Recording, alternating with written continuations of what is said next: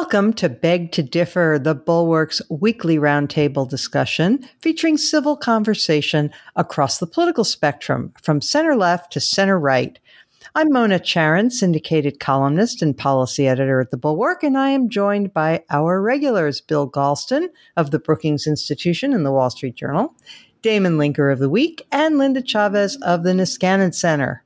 Our special guest this week is Jonathan Rauch, senior fellow at the Brookings Institution and author of a new book, The Constitution of Knowledge. Welcome back to Damon. Welcome back also to Jonathan, who was a guest of ours back in the days when we used to do this in person. It's good to be back, even if I can't see you. Yes, it's great to have you. Well, as you know, I really devoured this book. I loved it.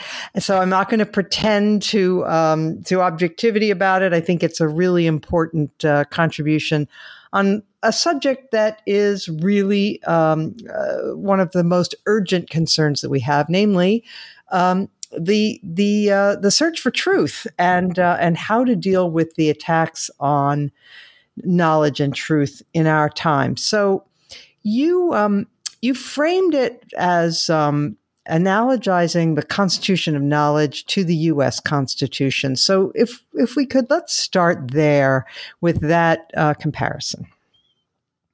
Every society, well, first of all, thank you. It's great to be here, and the admiration is mutual.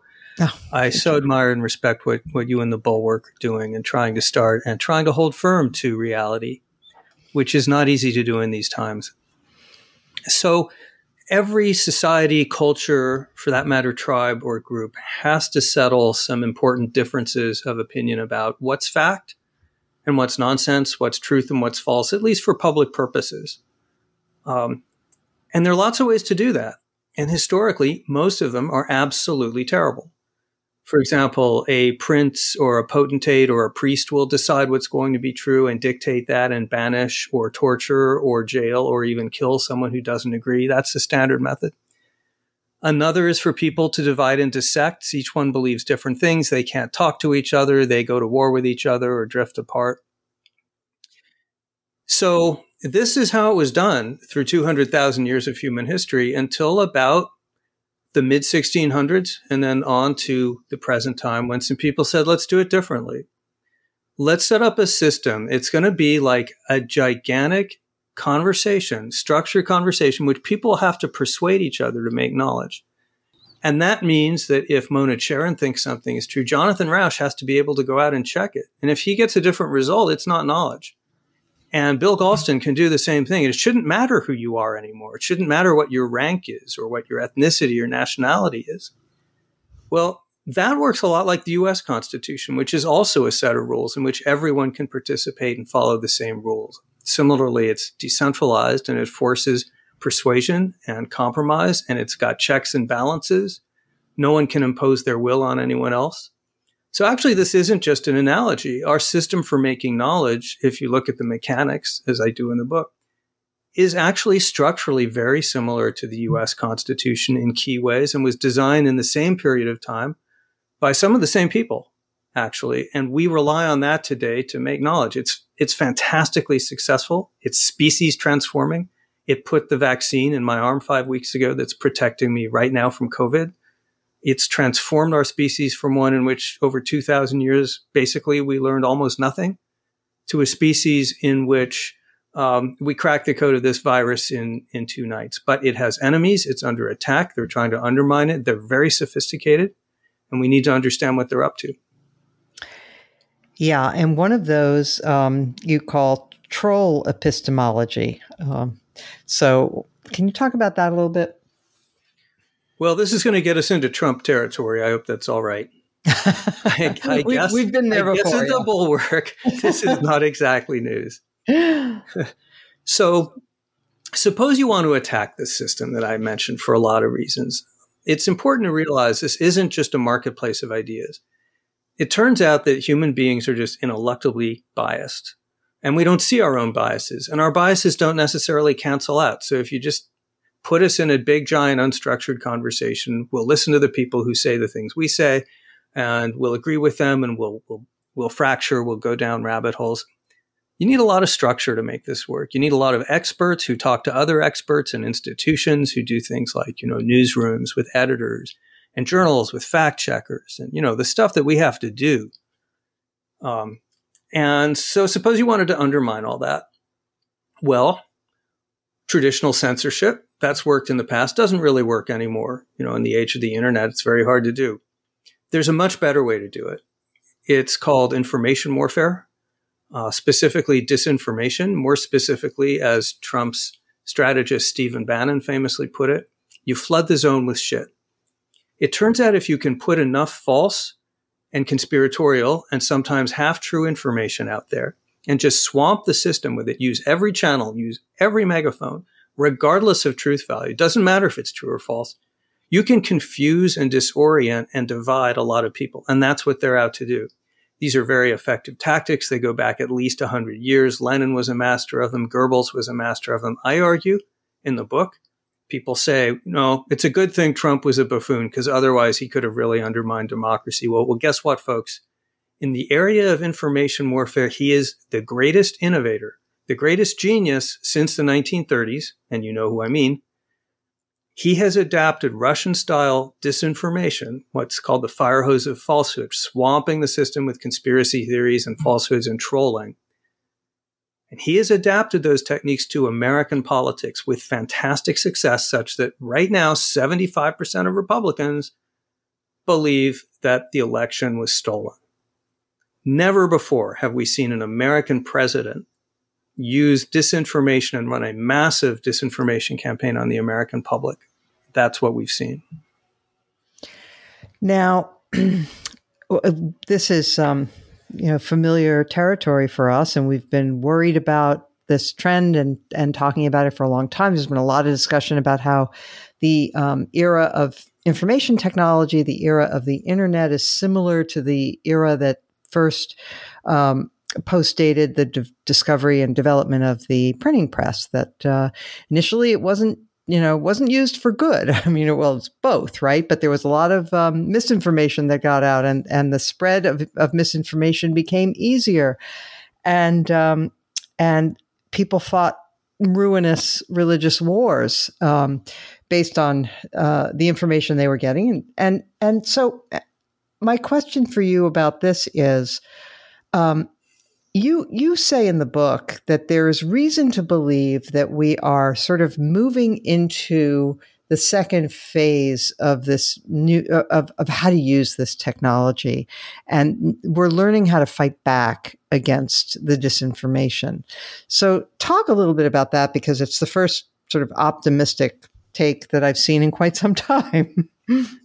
Yeah, I say maybe guardedly optimistic or hopeful. And the reason I condition that, Mona, is we forgot we had a constitution of knowledge. It worked so well for so long. We didn't think you needed a lot of stuff. We just thought, okay, you have a marketplace of ideas. You have free speech. Truth will emerge. It takes care of itself. And that's like forgetting that your car has an engine and not taking care of it. But if we take care of it, do we beat this? Yeah, actually, I think if we understand the nature of the attacks on the system and rise to it, I think actually we squash them like a bug in the long run. And here's why I think that. And it goes back to what you're saying earlier. This is not the first time humanity has faced dedicated assaults on the constitution of knowledge. Religious organizations did that for literally hundreds of years. They put Galileo in jail. Talk about information warfare. This is not the first technological break. You referred to one, which is the invention of the printing press. Another was the development of the penny press in the United States, followed by offset printing, which created this huge, this tsunami of fake news and extreme partisan news and very powerful press lords that, didn't care whether what they printed was true or false. So how do we deal with this in the past? In the past, we adapt the constitution of knowledge so that we create institutions and norms and guidelines that help people use these technologies productively. So one example of this I like to use because I'm a journalist. I referenced earlier that 19th century American journalism was a cesspool of extreme partisanship. and fake news. Like, I think it was the New York Sun wrote a 5-part series about how there were, there's life on the moon, people walking around, totally made up. How do you defeat that? Well, the public gets tired of it. It turns out to be a bad business model in the long run. And starting a little over 100 years ago, you get the formation of the American Society of Newspaper Editors. And the first thing they do is start promulgating ethics code that say things like you have to run corrections if you're wrong. You have to cite your sources. You need to talk to people. You get comment from people before you write about them. All the stuff we take for granted. You got the establishment of journalism schools, which began promulgating these norms and standards. You got the development of the Pulitzer Prize and other prizes. Ironically, that was set up by one of the people that was doing the most damage. Yeah. Never mind, I'll take it.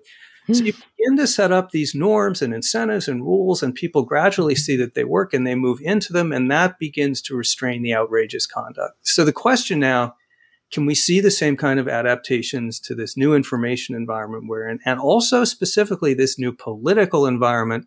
Remember, the mastery of Trump and his propaganda machine is not mainly the technology, it's the audacity and it's the understanding of how to occupy our minds and swamp the system. I think we're already starting to see some positive adaptations and changes. I would argue that the 2020 election was far harder to manipulate in terms of information warfare than 2016. We were wide open to it. We were totally vulnerable. Did not happen in anything like the same way in 2020. And that's because I think people are wising up. Journalists are beginning to understand what's going on. Academics now are studying around the world disinformation networks, how they work. They've got early warning systems. Facebook and Twitter are starting to look at changes in their products and also in their policies that make it harder to troll everybody and spread conspiracy theories. It's lots of stuff on lots of fronts, but that's how you solve this, an all society response. That's what works if anything works. I'm not saying it's automatic. I'm not saying this solves itself. We have to be aware of the problem and the danger. But if we are, I think we can get there. Okay. I'm going to open it up to the rest of the panel in just a second, but I think we should also just say a word about emotional safetyism and that side of things, the threats to the constitution of knowledge that emanate more from the left. Yeah, that's the other half of the book. I'm sorry to filibuster. No, this is complicated stuff, and I haven't yet figured out how to do it the usual authorial bumper sticker way. So what is information warfare? Here's how I define it. It's manipulating and organizing the social and media environments for political gain, specifically to dominate, divide, disorient, and demoralize your opponents. That's what the Russians have been doing under Putin. That is what Trump has been doing. There are lots of ways to do it. And here's another way to do it, not flooding the zone with shit. But suppose you can figure out ways to intimidate large numbers of people so that they won't express their real opinions on a lot of views. Well, that has some very interesting effects. One is, of course, it silences those people. We see that on college campuses. Most college campuses, most people are not radical leftists. They're not woke militants. They may be on the left, but polls show that they actually want to have a free and open conversation. But polls show they don't want to do that because they're afraid they'll get hit with some kind of social sanction, what's now called canceling. But there's this other effect too, which is more subtle, more interesting. Alexis de Tocqueville actually points this out in America, 1835. It's not new, which is that we look to each other as humans to decide what's true and what's false, what's thinkable, what's unthinkable. So if you can game the environment by intimidating enough people so there's a lot of self-censorship, I'll look to you, Mona, to decide what we can talk about and what might actually be true. You'll be looking to me, but we'll both have been in this distorted and skewed environment where one point of view is not being heard. And we'll actually change our opinions to reflect that. You can actually manipulate public opinion by manipulating the environment to chill one side of the argument. So that's one of the reasons the Soviet Union goes to such trouble to keep dissidents quiet. No one really knows what anyone else thinks for sure, which means they're confused and demoralized and often misled.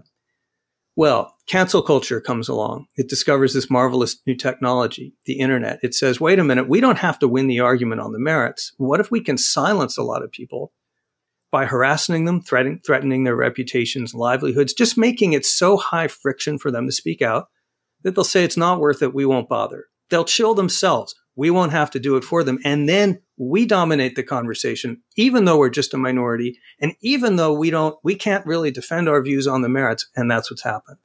This, I argue, also, like the other thing we talked about, this is also sophisticated and powerful information warfare. It's not just some activists who are acting out, and we need to understand what they're doing. Okay, excellent. Who else would like in on this conversation? The floor is open. There is so much in this book that I not only agree with, but passionately endorse, that I feel a little bit churlish, raising a theoretical issue or two. But, John and I are colleagues and friends, so I'm sure he'll understand where I'm coming from. I use the word mentor in describing you, Bill. I don't know if you accept that, but that's no, that's I don't. I don't. And even if I was at one point, I think it's fair to say I am no longer. At any rate, I'm the son of a scientist. I grew up in the constitution of knowledge. I know exactly what you're talking about, and I know when the system is at its best. I know when it malfunctions, and your description of its corrective mechanisms is absolutely accurate. Here is my question. Is a political community a truth-seeking community in the same way that a scientific community is? And let me frame this question by referring to one of your heroes in this book, namely Abraham Lincoln. Now, Lincoln clearly believed that the most important constituting document of the United States of America was the Declaration of Independence. And in the Declaration of Independence, we famously encountered the phrase, "We hold these truths to be self-evident." That is to say, not in need of discussion, beyond discussion. Now, suppose someone comes along and says, well, you Americans think that all human beings are created equal and endowed with certain inalienable rights, but in fact, here are 11 objections that I, as a philosopher, raise to that.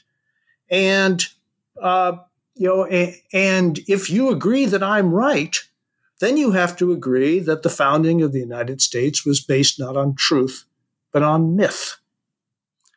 So how does a political community deal with the fact that its foundings are a mixture of truth and myth? Well, a lot to say about that, and I don't want to filibuster because I've been filibustering too much. But first, I'll fight the premise a little, which is I think self-evident in the context of the Declaration doesn't mean we don't have any arguments for it. You'll just have to take our word for it. I think it means we don't have space for it because, as you know, by 1776, there's more than a century of deep thinking and argumentation justifying that clause. And there's been a whole lot more since. So that's a small caveat. The big response, I presumably a point on which you don't disagree, is that no, a political community is not a truth-seeking community per se. It's not doing the same thing science and journalism, and for that matter, a lot of law and government are doing, which is trying to find the right answers to stuff. But it is embedded in an epistemic community, and it cannot function in a world where the difference between lies and truth does not matter, and where politicians feel at liberty to treat the difference between lies and truth as just purely instrumental, as, for example, Donald Trump and the Republican Party now do. And that's why I think one of the civic virtues, the Republican virtues, which Adams and Franklin and Washington and Madison and the others warned us we needed, is some degree of truthfulness. We need to be educated about our civic system, and we need to understand some functional truths. If we don't have those, we sink. So the short answer is no, politics does not have to be truth-seeking, but it does have to be truth-friendly. Linda. Well, I have not read the book yet, but I have read the national affairs piece that I think was probably the germ of the book. And my question is not nearly so elevated as Bill's was, but or my concern.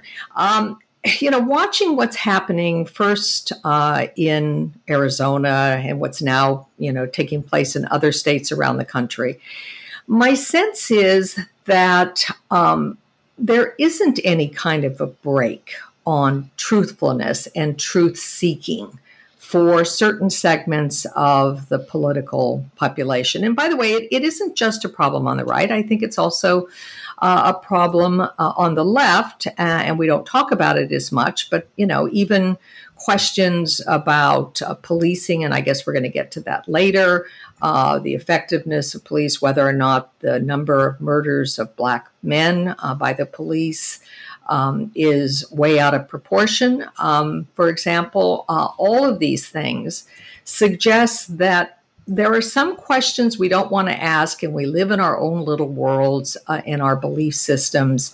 And if we don't think we're going to get the right answers, we're afraid to ask those questions. And so I just wanted to get Jonathan's sense of what do you do about a problem like Arizona? Well, Arizona is a problem, but I would generalize it. This will sound partisan. It's really not intended that way. I've voted for a lot of Republicans. I'm center-right in my politics. It breaks my heart to say this, but it's not just Arizona. The Republican Party has become a propaganda outlet, propaganda organ. Under Trump, it has discovered that if you push large quantities of lies, or at least allow them to go unchallenged, you can get positive political results from that. One case of that is, I guess for listeners who don't know, is that Arizona Republicans ordered an audit, a recount of the election returns that are based on completely false premises that there was a problem with the vote, even though there had already been 2 independent audits. And then they went out and found this company that had endorsed conspiracy theories called Cyber Ninjas to do it. And this is really not a recount. This is a propaganda play. This is intended to embed the conspiracy theory more broadly, and that's exactly what it's doing. So what do we do about that? A lot to say about that. I'll keep it short. 1, you keep Donald Trump and other Republicans of his ilk out of office to the extent that you possibly can. They will use political office and all the powers that go with it to pump disinformation out on a very large scale. We know that now. I'm not sure my saying that will influence anyone's vote, but it should. Second, you need a media that's much smarter about what's going on here. And that's actually happening. In 2016, if Trump said something, everyone covered it immediately. Now people are getting a lot better at contextualizing what's going on. They're a lot smarter about disinformation. So we're starting to see some of that. No magic solutions there because, you got to cover the Arizona recount. That's why it's there, to generate news headlines. A third thing that you need to do, education. You got to make the public more aware of what's going on. It is harder to manipulate a public that understands that it's being manipulated. A big reason these tactics work, not the only reason, but a big reason that they work, is that they take you by surprise. They manipulate you. Trump does outrageous things on Twitter every day, well aware that he's occupying our brains. He's trolling us. He's triggering our outrage circuits so that he can dominate the headlines. That's a little bit harder once we wise up to the fact that this is what he's doing. Another thing you can do, and this is also happening, social media has been part of the problem. It has been, I argue, inadvertently actively hostile to truth because it's about gathering eyeballs. It's a great environment for trolling and disinformation and conspiracy theories. There are a lot of really good people trying to figure that out, trying to make changes in the platforms, not just the policies, but the actual products, which is where I think the rubber meets the road. Twitter now, it sounds like a small thing, but these kinds of experiments make a difference. If you try to retweet something without reading the link, you get a banner. I got this like yesterday. Are you sure you want to retweet this without reading it? They're changing the algorithms to better reflect what's, viral conspiracy theory, to be harder to game. It's going to be a lot of stuff like that. But Linda, unfortunately, what everyone wants is, here's the law you pass, here's the change you make. And it isn't like that. This is a kind of wising up and adaptation on multiple levels of society to give ourselves what you could think of as a better immune system against this new viral challenge. But it's going to be lots of different things going on at once if we succeed. Does that help? Because I know it's not the quick answer that people look for. It helps, but it at least leaves me very worried about the near-term future. You should be worried. I'm very worried too. I'm terribly worried too. It encourages me that we're seeing some Republicans stand up to it. That's very important. There's experiments that show that people are much less likely to conform to and to believe fake stuff and to be influenced by others. If even one or two other people in their peer group stand up and say this is false, that makes it a lot safer for me to say that too, to have some company. So Liz Cheney loses her leadership post, but she's also providing an anchor to reality. Stephen Richards, the Maricopa County recorder in Arizona, just elected in November. He is out there saying this recount, so-called recount, is a fraud. He has said that despite the fact that it will not redound to his advantage as a Republican in Arizona. Of all 5 county commissioners in Maricopa County said the same thing, including the 4 out of 5 who were Republicans. This is super important. Maybe not immediately because it doesn't change people's minds right away, but it tells those people who want to be anchored in reality, there are other voices out there. You're not going crazy. I just wanted to make the point that there's a psychological study that's exactly on point with Jonathan's last point, namely, the researchers put people in a room with others. Everyone else except for one person was a confederate of the researchers, and they gave them a series of problems like, 2 + 2 = 5. What's 2 + 2? And everybody else in the room would say 5. And except for the person who was the subject of the experiment. And they found that, that's not the actual example, but you get the idea, that most people, when everyone else in the room is saying something even so obviously wrong, the social pressure is such that the person will almost always go along with the majority in their answers, except if there's one other person in the room who says, no, 2 + 2 is 4, then the person, the experimentee, will stick to their guns. So it's exactly the point that Jonathan was making. Yeah, I was just talking about those experiments the other day, and it's just very important to remember that. People say, how will you ever convince these masses of people who believe that there was a gigantic fraud in the 2020 election? And the answer is you don't have to convince masses of people. You need to convince enough people to start providing anchors to reality so that you can start changing the direction of that conversation. We've gone a little long on this segment, but it's completely worth it. I would just commend the book to our listeners. Again, it's called The Constitution of Knowledge. Where can people get it, Jonathan?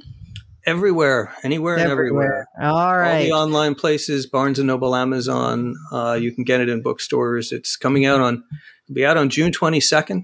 And between now and then, on I think it's June 9th, we're doing a big event with me and Steven Pinker. And if you buy the book, you get a ticket to the event. Fantastic. You can find that on Twitter. Great. Brookings and elsewhere. Here's the thing. Oh, Damon, I forgot to come to you. Sorry. Did you want to just add anything to this part of the conversation? Not too much. I would just say that I'm sorry. I also have not read the book, as Linda said earlier about herself. So I figured I would hang back and let Jonathan talk about it because it sounds so great and so important. I want listeners to hear what's in the book, and I will be reading it very eagerly. I guess my general standpoint on these questions is to agree with you on pretty much everything, but to be a little bit more pessimistic in the end, because I think in a way the best historical context for what you described is the point you made several minutes ago about how the development of kind of journalistic norms of truth telling and editorial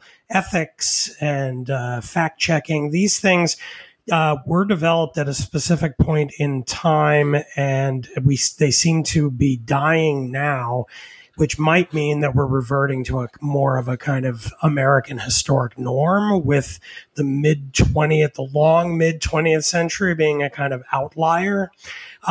So in that way, I see our current moment as a kind of reversion to kind of an American berserk, to quote a famous novelist who once described that, the indigenous American berserk, facilitated by the rise of social media. And so I would love to, but have never lived through the process of such norms being conjured out of nothing and instituted. My experience is of them already being there and then collapsing. So I agree with you entirely that that's exactly what we need, is for them to be reconstituted. But I have to take a leap of faith to believe that it's actually going to happen. So, Damon, that's such an important point. And it's really hard to write a book like this because you want to give people reasons for optimism, and we have a lot, but you don't want them to be complacent. And the answer to your question depends on what happens next, and it depends on the choices people make next. There is deterioration in the media's commitment, I think, to the constitution of knowledge. Mainstream media, Fox News, I think, is already out the door, working a different model, something more like a propaganda model. But this deterioration is partly driven because newsrooms don't have enough ideological diversity to check their bias. They're becoming somewhat more aware of it, but it's an ongoing problem. The bigger reason, frankly, is economic, because following all these rules and strictures and checking everything and going back to people and having layers of editors, it's all way more expensive than just chasing eyeballs by running whatever comes in the door, even if it's a press release from Russian trolls. And we don't have solutions to those problems yet. And so I'm not going to tell you that the point you make, that there's an easy way out of this and that, there's magic reconstitution of norms and institutions. We will have to make a deliberate effort, as was done 100 years ago, to make this stuff happen. If I may just add a bon mot from your book, which is probably apt here, where you were talking about the difficulties that attend this kind of a project. And you quoted a wag as saying, where developing the rule of law is concerned, the first 5 centuries are the hardest. So, all right. Let us move on now to the rising levels of crime and the implications for our society and for our politics. Crime was the most potent issue, arguably, or among the most potent issues for Republicans in the 70s, 80s, and into the 90s. And we have since then had a period of really remarkable crime drops that nobody is absolutely sure what accounts for it. But in any event, it seems to be ending. We have seen really quite a large explosion in the murder rate that happened in the year 2020. So I'm going to turn to you, Linda, and ask, do you think this represents a vulnerability for the Democrats? Absolutely. Probably their single biggest vulnerability. I mean, first of all, while the crime is rising, it seems to be rising more in big cities. Those big cities are almost universally run by Democrats, and the demonstrations last year, and what people call the racial reckoning that occurred last summer, and the reaction to police violence against Black men have led to less policing. And so I think that Democrats are going to have to deal with this. It is interesting. I think on a national scale, it's going to backfire on the Democrats. I think it's one of the biggest threats to Biden and to a Democrat-controlled House. And I think will also make it difficult for the Democrats to expand in the Senate. But there was an election. I think it was just last week in Philadelphia, and the district attorney who was running for election there, Larry Krasner, was reelected. despite the fact that Philadelphia itself has had one of the largest increases in crime. I think it had a 30-year high with 500 homicide victims in 2020. And Krasner has been one of the most outspoken police reform district attorneys in the country, very much embraced, I think, by the Democrat establishment, and yet he was reelected. So it's not clear to me exactly how this is going to play out. I mean, you may end up having big cities not being affected in terms of their elected leadership, but those who don't live in the big cities, in suburban America in particular, looking to the big cities and being very concerned and worried about what's happening there and fearing that what is happening there is going to spill out into their communities, and that's going to hurt the Democrats. And I think it's one of the number one or two issues that are going to play out in the 2022 and even 2024 election. Damon, the big spike in murders that happened in 2020, of course, did not happen on the Democrats' watch, at least not at the national level. Trump was in the White House. And admittedly, it was against a low baseline since we've had a 20-year decline in crime rates. So we're still, even though we've had a spike in murders, for example, we're still not anywhere near the levels that we saw like in the early 90s. Still, there is no question that the Democratic Party is the one that had activists saying defund the police. After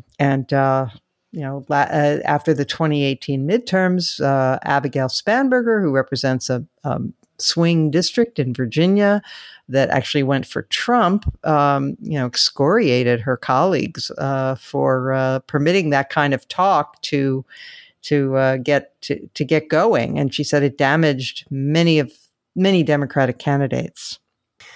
Yeah, I mean, I think there, as with everything else, 2020 is a strange year, and we really won't know for sure for a little while whether this proves to be kind of a new late 60s into the 90s, the early 90s, where we had a massive increase in crime that persisted for a long time and had all kinds of political and social ramifications, including white flight into the suburbs, and we're remaking the ideological breakdown of the parties to a certain extent. The whole phenomenon of Reagan Democrats had a lot to do with this. So big things could happen, but it is early. 2020 was a very strange year. We're still kind of in the long 2020 in the sense that the economy has not completely rebounded. A lot of people are still at home, out of work more than they used to be. And then the reverberations following from the George Floyd murder a year ago continue throughout the culture. So all of these things could be generating what could turn out to be a spike that diminishes within another year. And if that's true, hopefully this would recede as an issue. But if it doesn't, I agree, of course, with what Linda was saying completely, that this is, and with you too, Mona, that this is a potential immense vulnerability for Democrats, despite what James Carville, the famed Clinton campaign manager from 1992, he wrote I think it was in the Wall Street Journal, a column within the last day or so, in which he took a very hard, strong Democratic line saying that, well, all this happened on Trump's watch, and he personally was a criminal, and he encouraged criminality, and he pardoned all the criminals in his administration.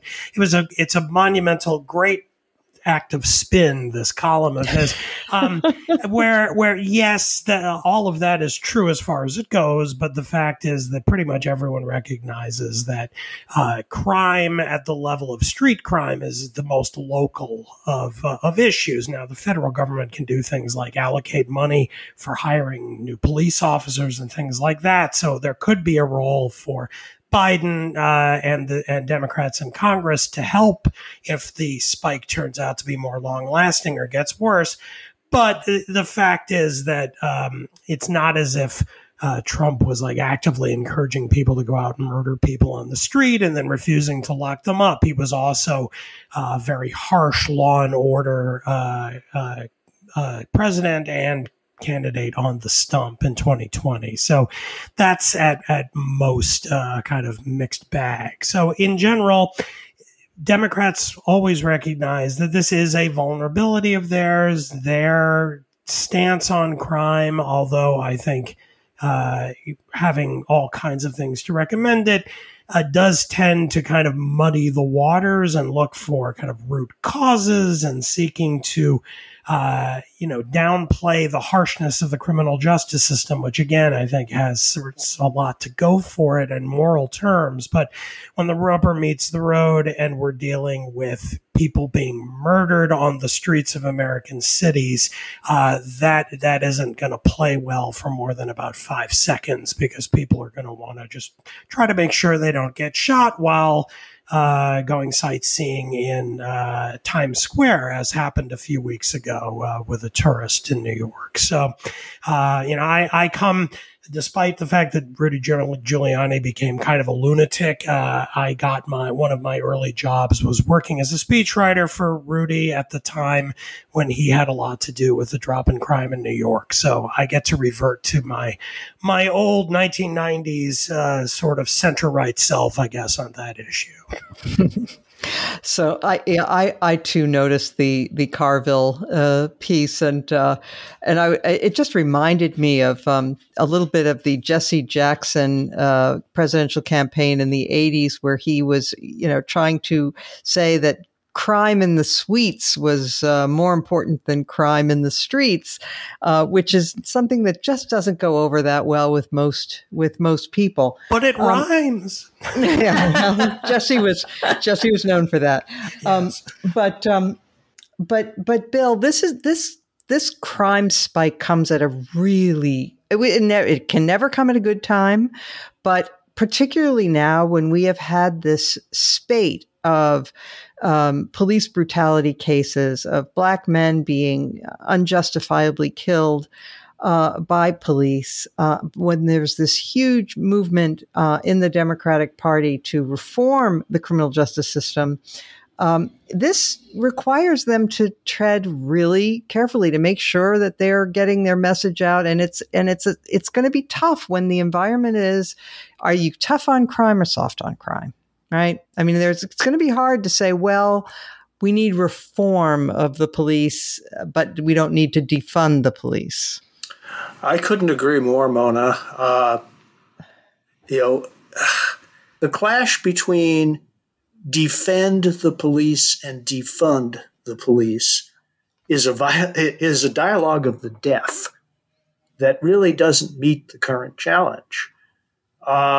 The people who say that that police conduct is not fair and equitable have a lot of evidence on their side, and that needs to change. On the other hand, the proposition that you're going to solve the problem by removing or relaxing the police presence is not one that is endorsed even by the members of the community who are most affected by the police abuses. Senior members of the Democratic Party know that very well, from the president on down, who smelled a rat almost a year ago when the slogan of defunding the police first began to get currency. So I think sensible Democrats know what needs to be done. And it is under the heading of this anodyne word reform, but that is the only sensible way to talk about this problem, right? Removing police from the community or transferring their funding to social workers is not going to solve the problem, and everybody knows it. In my most recent column, I actually cited polling showing that defund the police doesn't have support even in the African American community. And if you ask the question as abolishing the police, you get outright majorities opposed.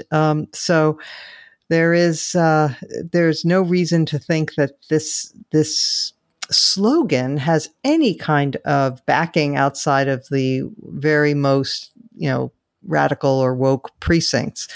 But Jonathan, I'll come to you. Speaking of, Bill Galston talked about sensible Democrats. Some Democrats aren't so sensible, like the ones in San Francisco, where in 2014, I'm speaking now of the voters who passed a ballot measure.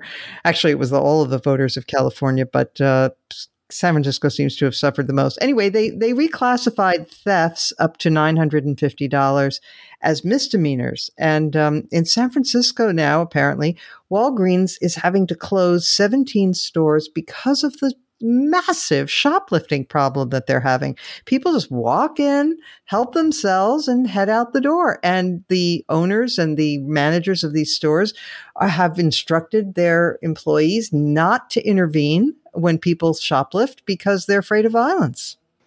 And what kind of comment about that would be both constructive and non-obvious?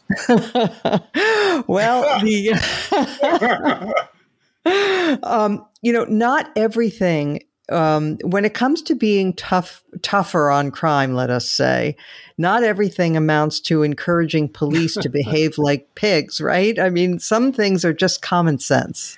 Well, I'll broaden. I'll give you an assist here by broadening your question. Okay.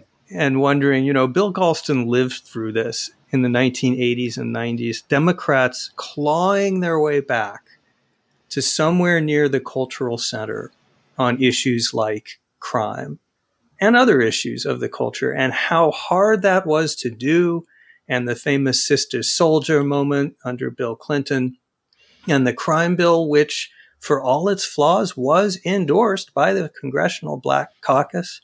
So he did that work, and he can tell you it was not easy, and he can tell you it succeeded, and now it looks like it's all going to have to get done all over again because a new generation has come along that didn't live through that. I share other people's concern about the crime issue per se, but actually, I don't think it's just the crime issue per se. I think Republican strategy, I think we all know this actually, is they don't really have much to say about anything else, but on the cultural issues more broadly, on crime, on how many sexes are there, on are we canceling Dr. Seuss? Is the internet basically a free fire zone against conservatives? On all of this stuff, they think that they can counteract Joe Biden's economic progressive agenda. And they're betting that no matter how much money the Democrats put in voters' pockets, Dr. Seuss and crime waves, or alleged crime waves, will outweigh it. And unfortunately, they may be right. And I'm just concerned that, not enough Democrats are really quite concerned enough about that. I am going to call an audible and eliminate our third topic for today because we've run long, but we'll get back to that another time. And we'll move directly to our final segments, highlight or lowlight of the week. And we'll start with you, Linda. I'm not sure whether it's a highlight or a lowlight. It is a column by Megan McArdle in today's Washington Post, and she writes about a decision that was made at the University of North Carolina on tenure, and it involves Nicole Hannah Jones, who, for those who don't know, is the impetus behind the 1619 Project. Apparently, she was appointed at the University of North Carolina in a position that generally is a tenured position, but there was a rejection of that by the trustees of the college, who decided that she will not be given tenure. She will not have a tenure track position. And I think Megan, who of course has been on this program before, talks about it in terms of, well, this was the right's attempt to engage in cancel culture, something about which the right complains mightily. And I think that's true, but I'm not at all sure that, the decision not to give tenure to somebody who lacks a PhD and who has been the author or the impetus at least behind a very controversial curricula of curriculum for the school having to do with race and history is necessarily a bad decision. So haven't made up my mind whether it's good or bad, but it is noteworthy. Okay, Damon Linker. Well, instead of pointing to something I've read or seen or listened to over the last week or so, I just want to drop something down into the podcast here for future discussion, which is inevitable. We will be discussing it, perhaps even next week. The Biden administration's first proposed federal budget, which is going to be officially announced tomorrow on Friday, but of course it leaked today early. It turns out that it is going to be roughly $6 trillion, which is a 25% rise from the last approved Trump budget, which was $4.79 trillion. And the budget assumes, as they always do, kind of out into the future, that by the year 2031, that the federal budget would be $8.2 trillion, which would be 37% higher than what the Biden administration is proposing for next year, over the next 10 years. I just want to say, wow, that's a lot of money. This is World War II level spending, not as a, 4-year emergency measure of fighting a war on two fronts around the world from a standing start, which is what we were doing in World War II, but a new normal. This is Joe Biden attempting to, the latest sign of the Biden administration's attempt to sort of pivot us into an era of federal spending, the likes of which we really haven't ever seen, unless you go back to the New Deal and where it started from and where it ended. But of course, we live right now with the welfare state that is itself a product of the New Deal and everything that's come since. So it's on top of that. I'm not going to come out against this and say that I oppose it on principle, because I don't. I'm a pragmatist about these things, and I do think we've neglected our public sphere a remarkable amount over recent decades, and there's a lot that needs to be done. By the same token, again, it's a lot of money. So much to discuss and ponder in future podcasts. But that, I think, it's a major, major deal. I can guarantee that we will be discussing this in future Beg to Differs. Yes. Bill Galston. We spent a fair amount of time in this podcast talking about the possible impact of crime on the 2022 elections and beyond. A number of Democratic pollsters have noted with alarm that Republicans seem energized at the grassroots level, and that Democrats are anything but. The Supreme Court could turn that around in one stroke. As most of the listeners probably know, it has decided to grant cert, that is, give a hearing and make a decision about the Mississippi abortion bill, which flatly contradicts Roe v. Wade. And this is a possible opportunity for the Supreme Court simply to overrule Roe, or at the very least, to neuter it. That would be a terrific way of getting Democrats, especially Democratic women, and not just Democratic women, by the way, into the streets. And so the political context for the 2022 midterm election could be defined by the Supreme Court. Great. Crime, abortion. How much else how many other hot button cultural fights can we have in one year? Back to the Future. Right. Yep. We've seen this movie before. Yeah. Jonathan Rauch. Well, I didn't come prepared, but we can do highlights, right? Not just lowlights. Absolutely. Or just lights. So this didn't technically happen within the last 7 days, because I believe we're now on the 10th day. But I want to go back to something I said earlier and just call out as a highlight. local officials in Maricopa County, Arizona, that's Phoenix, including my friend Stephen Richer, the county recorder, and all 4 Republicans on the county commission, stepped forward to call the so-called audit, the partisan audit, the unnecessary audit of the election returns in Arizona, to call them a sham, to say enough already.